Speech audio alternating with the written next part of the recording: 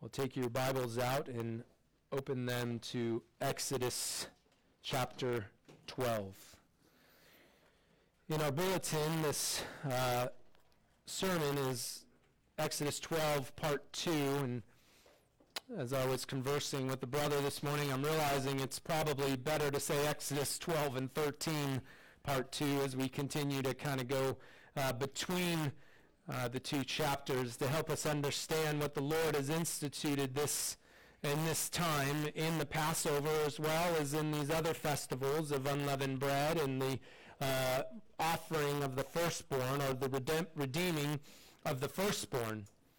But what we've been doing as we've been coming to Exodus is we've been desiring to see the Lord's display of his sovereign rule over all his creation, as well as his preservation and care over his people through wonders of mercy to those who take refuge in Christ. And so as we look at Exodus 12 this morning, we're going to be reading a selection of verses here and in chapter 13. Exodus 12, I'll be reading Exodus 12, 14 through 20, and Exodus 13, 3 through 10. May the Lord bless the reading of his word. Now this day will be a memorial to you, and you shall celebrate it as a feast to the Lord. Throughout your generations you are to celebrate it as a permanent ordinance. 7 days you shall eat unleavened bread, but on the first day you shall remove leaven from your houses. For whoever eats anything leavened from the first day until the seventh day, that person shall be cut off from Israel. On the first day you shall have a holy assembly, and another holy assembly on the seventh day. No work at all shall be done on them, except that what must be eaten by every person, that alone may be prepared by you. You shall also observe the feast of unleavened bread, for on this very day I brought your hosts out of the land of Egypt. Therefore you shall observe this day throughout your generations as a permanent ordinance. In the first month, on the 14th day of the month, at evening, you shall eat unleavened bread until the 21st day of the month at evening. 7 days there shall be no leaven found in your houses. For whoever eats what is leavened, that person shall be cut off from the congregation of Israel, whether he is an alien or a native of the land. You shall not eat anything leavened in your dwellings. You shall eat unleavened bread. And then in Exodus 13, beginning in verse 3, Moses said to the people, "Remember this day in which you went out from Egypt, from the house of slavery, for by a powerful hand the Lord brought you out from this place, and nothing leavened shall be eaten. On this day in the month of Abib, you are about to go forth. It shall be when the Lord brings you to the land of the Canaanite, the Hittite, the Amorite, the Hivite, and the Jebusite, which he swore to your fathers to give you, a land flowing with milk and honey, that you shall observe this rite in this month. For 7 days you shall eat unleavened bread, and on the seventh day there shall be a feast to the Lord. Unleavened bread shall be eaten throughout the 7 days, and nothing leavened shall be seen among you, nor shall any leaven be seen among you in all your borders. You shall tell your son on that day, saying, 'It is because of what the Lord did for me when I came out of Egypt.' And it shall serve as a sign to you on your hand, as a reminder on your forehead, that the law of the Lord may be in your mouth. For with a powerful hand the Lord brought you out of Egypt. Therefore you shall keep this ordinance in its appointed time from year to year. The grass withers and the flower fades, but the word of our God stands forever." Let us go to him for help again in prayer. O Lord, we ask that you would be with us this morning as your word goes forth. Be first with me, your servant. We ask, Lord, that my words would be true to your word, so that they may be an encouragement, that they may be a means of grace to your people, that they, taking hold of them by faith, may further understand the redemption of Christ their Lord. We, Lord, your people, ask these things in the name of our Savior, Jesus Christ. Amen. Well, we have been looking at these plagues, and we've been week by week reminded of these things, that this 10th plague is the culmination of Pharaoh's question in chapter 5, where he asked, "Who is Yahweh that I should obey his voice?" That this 10th plague is the crowning plague. It's the plague of all plagues. None of the 9 previous plagues were sufficient to accumulate or to account for this 10th plague. Neither were they 9 blows in destroying the Egyptians, for the Lord needed none of the plagues to do so. But they were a demonstration of his sovereign rule. And so in this 10th plague, we see a demonstration not only of his sovereign rule, but of his sovereign grace. And so as we saw from last week, we recognized that from A.W. Pink, that there are many typical pictures of the sacrificial work of Christ scattered throughout the Old Testament, yet it is to be doubted if any single one of them supplies so complete, so many-sided a portrayal of the person and work of the Savior as does the one before us. And as the other theologian said, he likened the Old Testament to a picture book of God's redemption in Christ. And so my intention this morning, as we look specifically at this Feast of Unleavened Bread, is that the Feast of Unleavened Bread is for us in Christ to teach that the church collectively and the believer individually are called to walk in practical holiness. That as the direct result of being washed in the blood and having communion with the sufferings of Christ. So this is to teach us in Christ that the church collectively and the believer individually are called to walk in practical holiness as the direct result of being washed in the blood and having communion with the sufferings of Christ.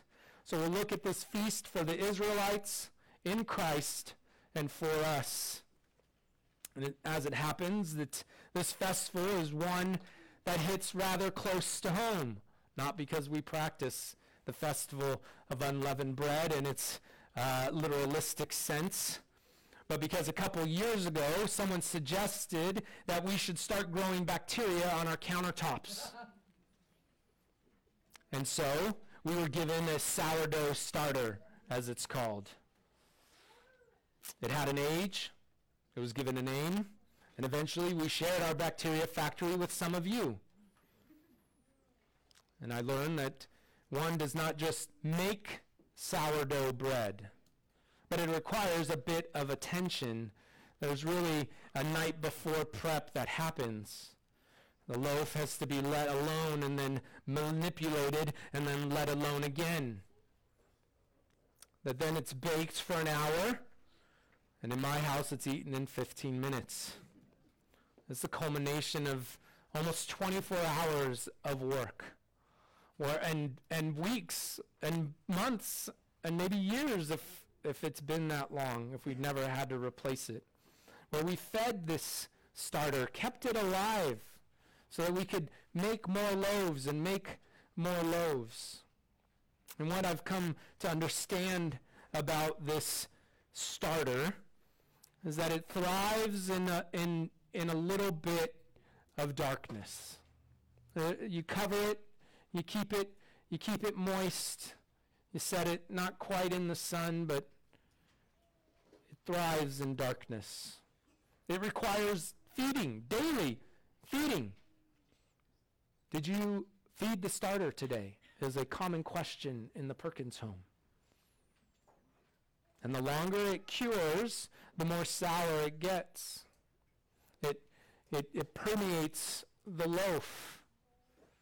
It happens that this starter is much connected to our passage because the Israelites were instructed to remove all leaven or yeast from their homes. They didn't go down and buy the yeast packages at the local market in Goshen, they had to keep and maintain a starter, a sourdough starter in their home so that they could bake bread daily, so that they could be fed daily with the sustenance provided from it. And so it is in this peculiar festival that the Lord tells them to remove that vital, for them, that vital element of their life, or at least the perception of its vitalness to their life. And he tells them to remove it from their homes, to remove it essentially from the land. And so we look at this festival first for the Israelites, and we read some of its entailing of it in Exodus 12 and 13. Turn with me to Leviticus 23, where we have a greater explanation of it, or a further explanation of it. Lord giving them the Levitical law here as he is making them into a nation to take possession of the land, and so he gives them the law, or he re-gives them the law in their anticipation of it in Deuteronomy. And then here he gives instruction to the priests in Leviticus, and through the priests there's instruction to the people. And so Leviticus 23 and verse 4, we read, "These are the appointed times of the Lord, holy convocations, which you shall proclaim at the times appointed for them. In the first month, on the 14th day of the month, at twilight is the Lord's Passover. Then on the 15th day of the same month, there is the feast of unleavened bread to the Lord. For 7 days you shall eat unleavened bread. On the first day you shall have a holy convocation. You shall not do any laborious work. For 7 days you shall present an offering by fire to the Lord. And on the 7th day is a holy convocation. You shall not do any laborious work." So we see here the instructions given, and in reflection and likeness to the Exodus instructions, that they were to have holy convocations. They were to assemble the people and worship, the Lord.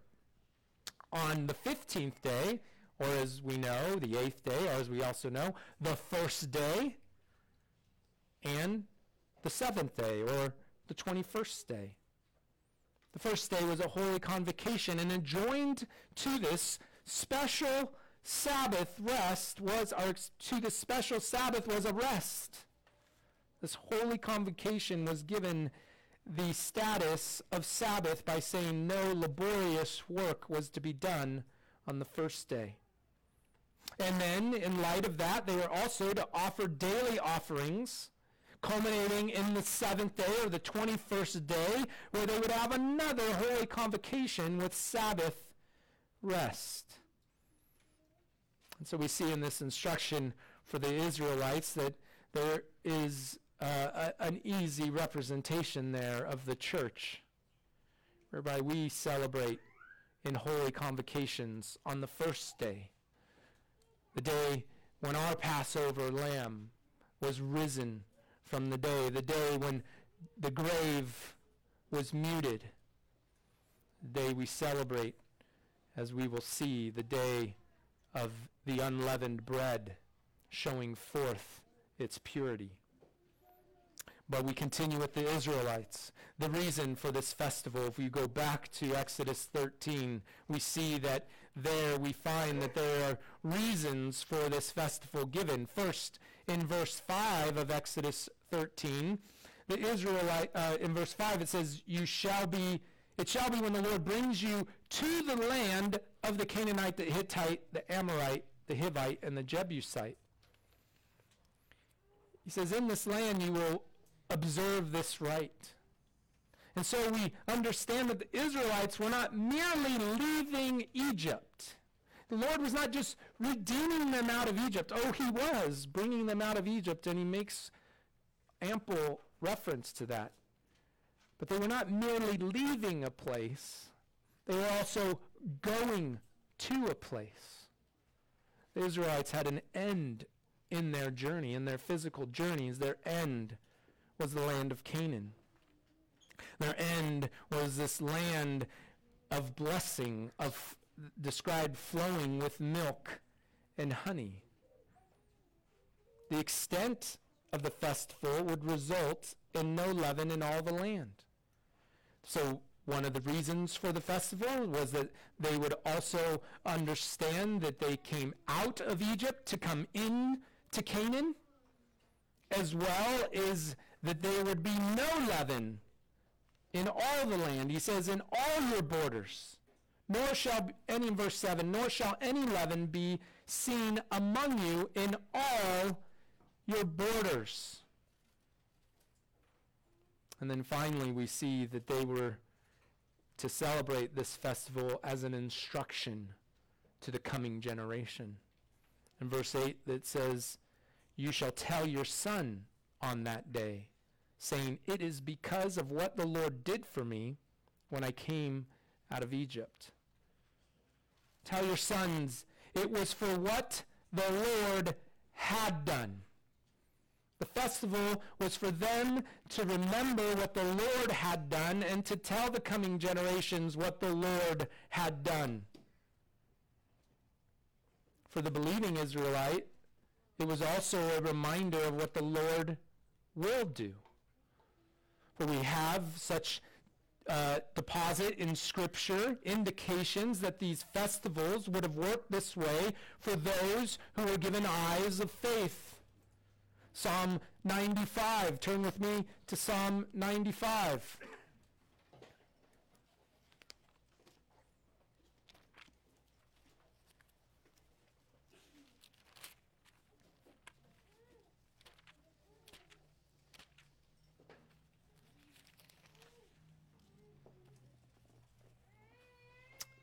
Psalm 95 in verse 8 reads, do not harden your hearts as at Meribah, as in the day of Massah in the wilderness, when your fathers tested me. They tried me, though they had seen my work. For 40 years I loathed that generation, and said they were a people who err in their heart, and they do not know my ways. Therefore I swore in my anger, truly they shall not enter my rest. Here the psalmist is bringing to mind a warning to those who would not heed the word of God. And his warning is that therefore I swore in my anger, truly they shall not enter my rest. Turn with me now to Hebrews 4 for the Spirit's interpretation of Psalm 95.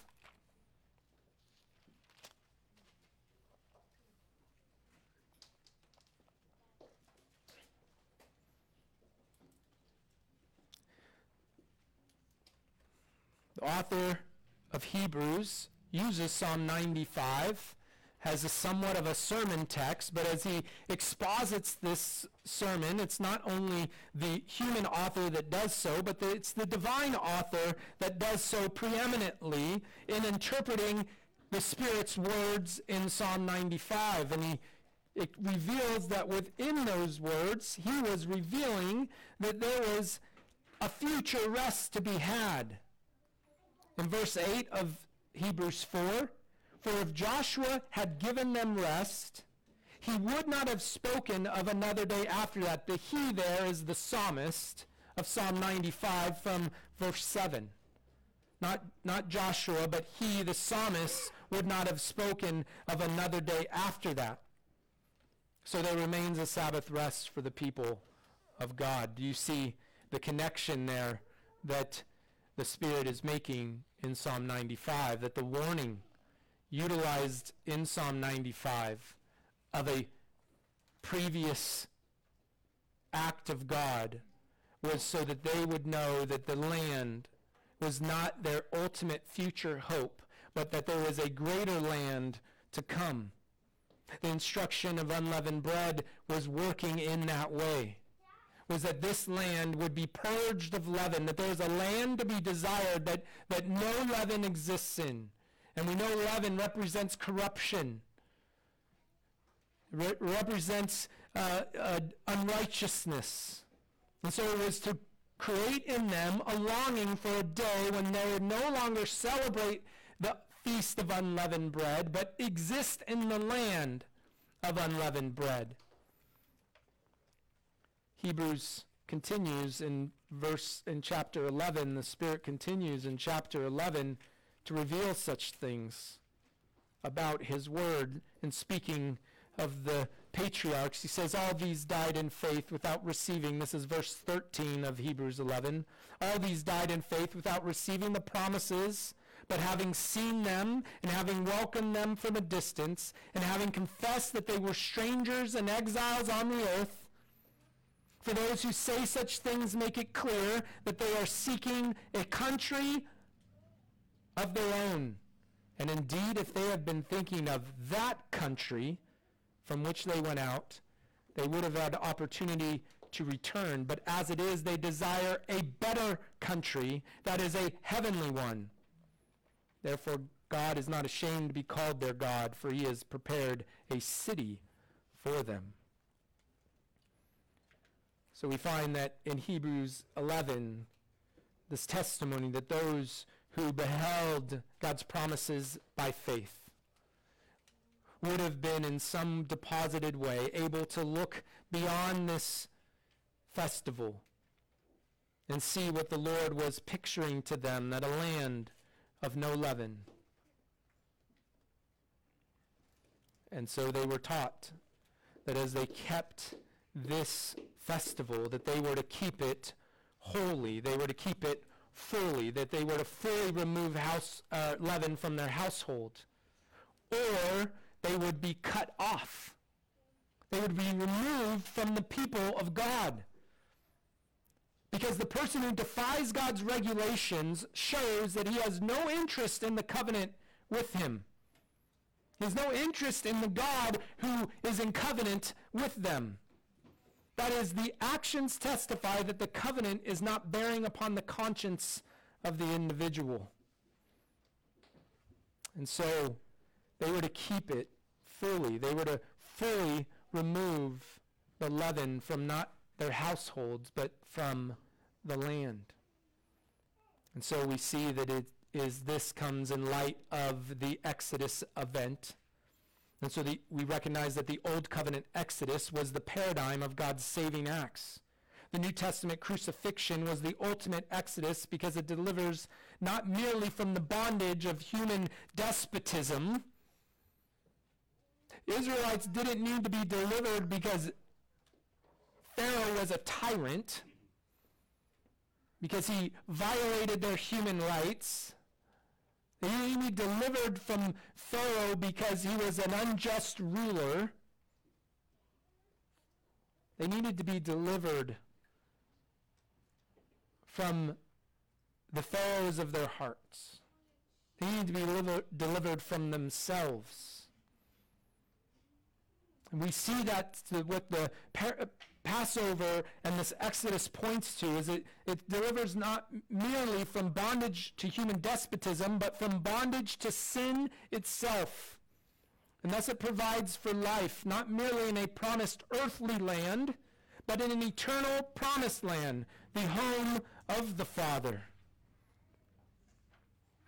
For the believing Israelite, they were to understand that the Passover, the festival of unleavened bread, this Exodus event, pointed to their need of not to be delivered out of Egypt, but to be delivered out of sin.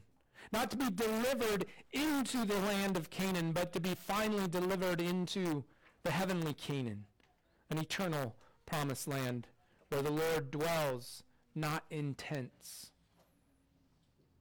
as he will come to do amongst them. This feast of unleavened bread followed the Passover also. We also see the order of these events, where the Passover is celebrated, and then the feast of unleavened bread follows the Passover. This was to show forth that sanctification logically follows justification.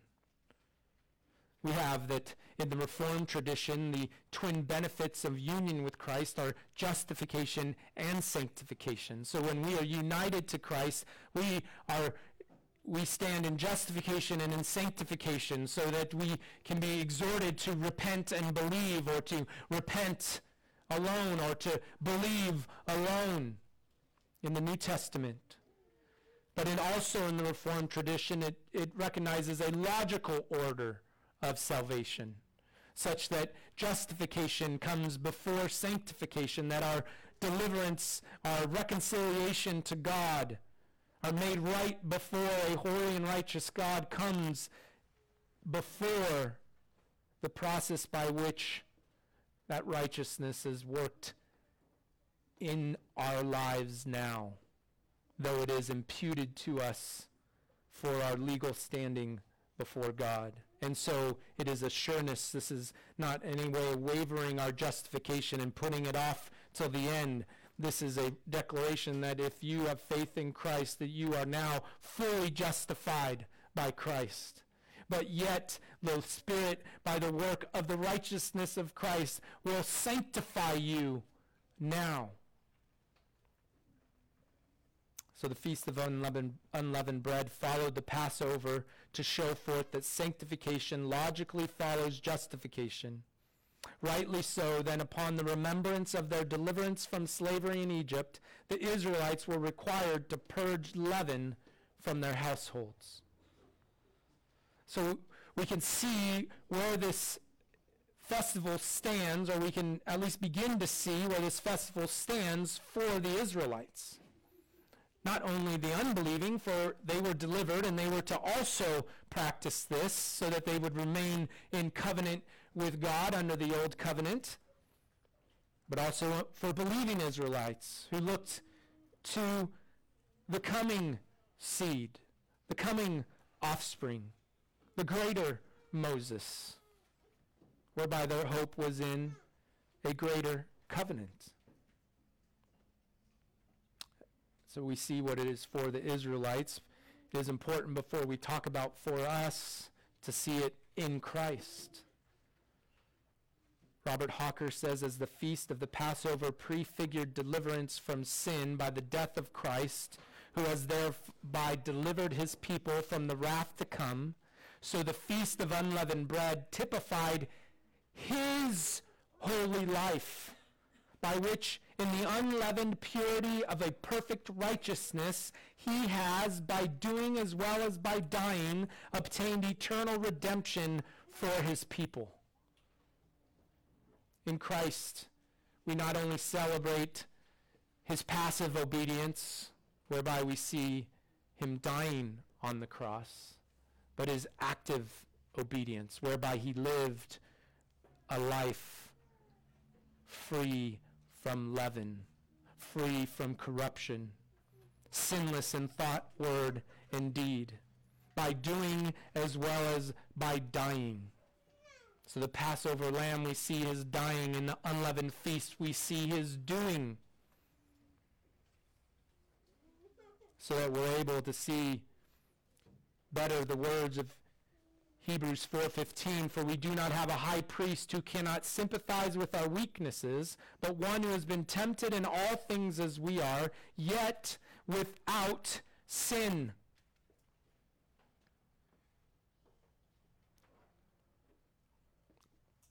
And Christ is not just our unleavened bread, but declares himself to be the manna who came down from heaven. His worth is far above what we can imagine.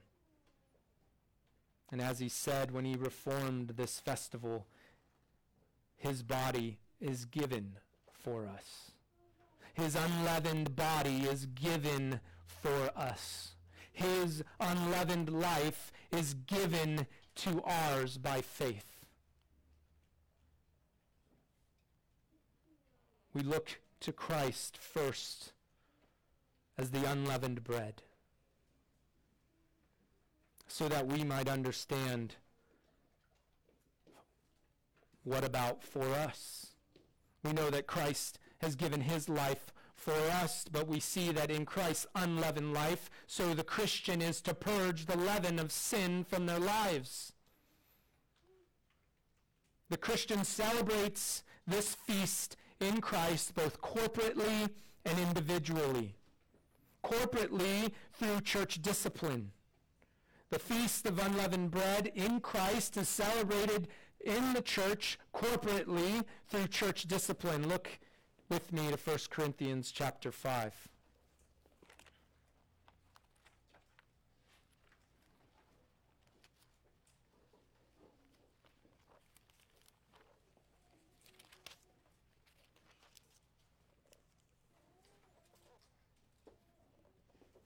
Paul here in 1 Corinthians 5 is rebuking them, saying that there's immorality spoken of them or existing with them that doesn't even exist among the Gentiles. Implied in verse 7, or in other parts prior to verse 7, is that they actually are arrogant about it. In verse 2, you have become arrogant and have not mourned instead.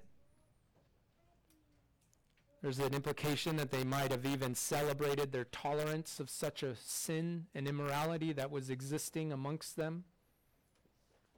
So what does the Apostle Paul say in verse 7? Clean out the old leaven, so that you may be a new lump, just as you are in fact unleavened. For Christ our Passover has been sacrificed. Therefore let us celebrate the feast, not with old leaven, nor with the leaven of malice and wickedness, but with the unleavened bread of sincerity and truth. Paul exhorts, he rebukes the Corinthians to remove the leaven, to clean out the leaven. A church that doesn't practice church discipline is no church at all. For they stand in opposition to the word of Christ. They suffer unrepentant life. Because now we're going to see how it relates to us individually.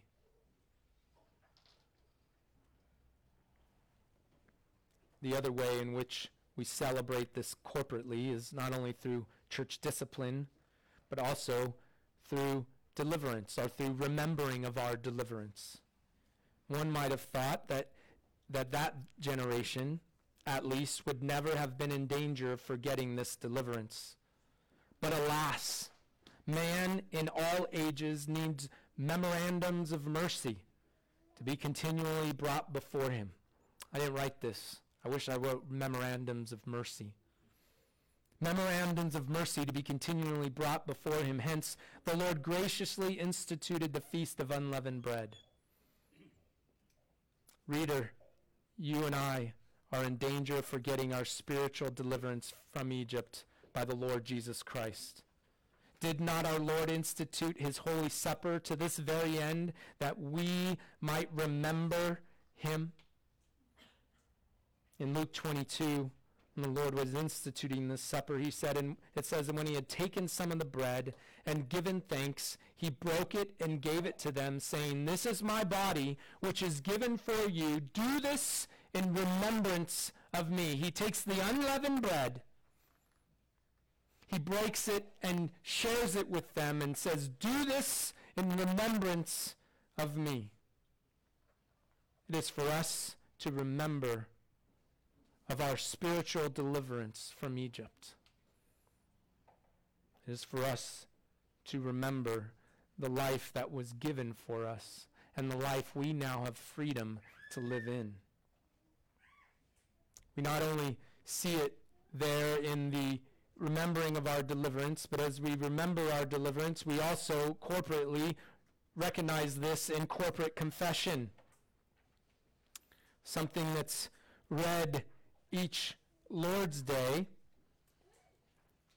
is this prayer of confession, that we confess that we have sinned against you in thought, word, and deed, by what we have done and by what we have left undone. sin of commission, what we have done, sin of omission, by what we have left undone, how we have transgressed the law of God, and how we have fallen short of his glory. We have not loved you with our whole heart and soul and mind and strength. We have not loved our neighbors as yourself. We confess to the Lord that we are leavened apart from Christ, that there is nothing in us deserving of his mercy. There's nothing in us deserving of his grace. It will be only by the Lord's grace and mercy coming to us, by the Spirit indwelling in us, that we might actually live a life in reflection of the unleavened life of Christ. So we confess these things to the Lord each day, spiritually celebrating the Feast of Unleavened Bread. Individually, it's connected because individually, every day we do so through the practice of repentance. David asked to be forgiven from both hidden sins and to be kept from presumptuous sins. In our daily life, we ought to not only repent of that which comes to our mind as it relates to our actions and thought, word, and deed, but we also ought to go beyond that in the likeness of the psalmist and ask the Lord to forgive our hidden sins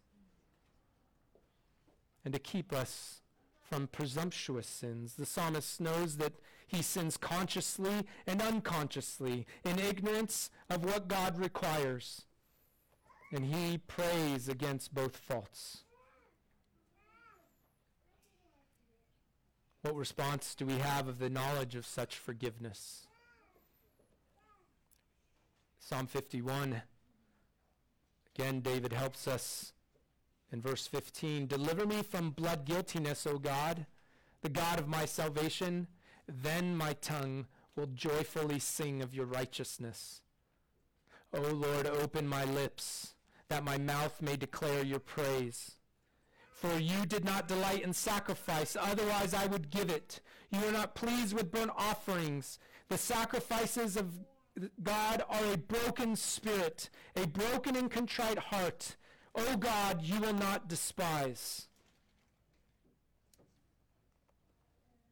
So we see here that the church celebrates this unleavened bread in Christ, the unleavened bread, both corporately and individually. So that as we recognize this, we see that it is our call by Christ to walk in practical holiness all the days of our current pilgrimage.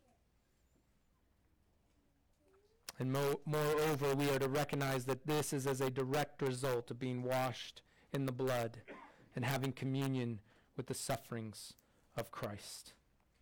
Let's pray. Oh Lord, we give you thanks, and we have such a blessing of your word and your testimony in the Old Testament, where by the revelation of Christ, we are able to see with fuller eyes your intention in the instituting of such festivals for our benefit. We thank you, Lord, for the deposit of such faith. We give you praise for our unleavened bread, Christ our Lord. We ask, Lord, that you, by your Spirit, would work in our lives to reflect that unleavenedness of our Savior with the hope and knowledge that as Christ, who is the author and finisher of our faith, will see us to that greater country. Let us continue to rejoice together this morning in the celebration of your table. We pray these things in Christ's name. Amen.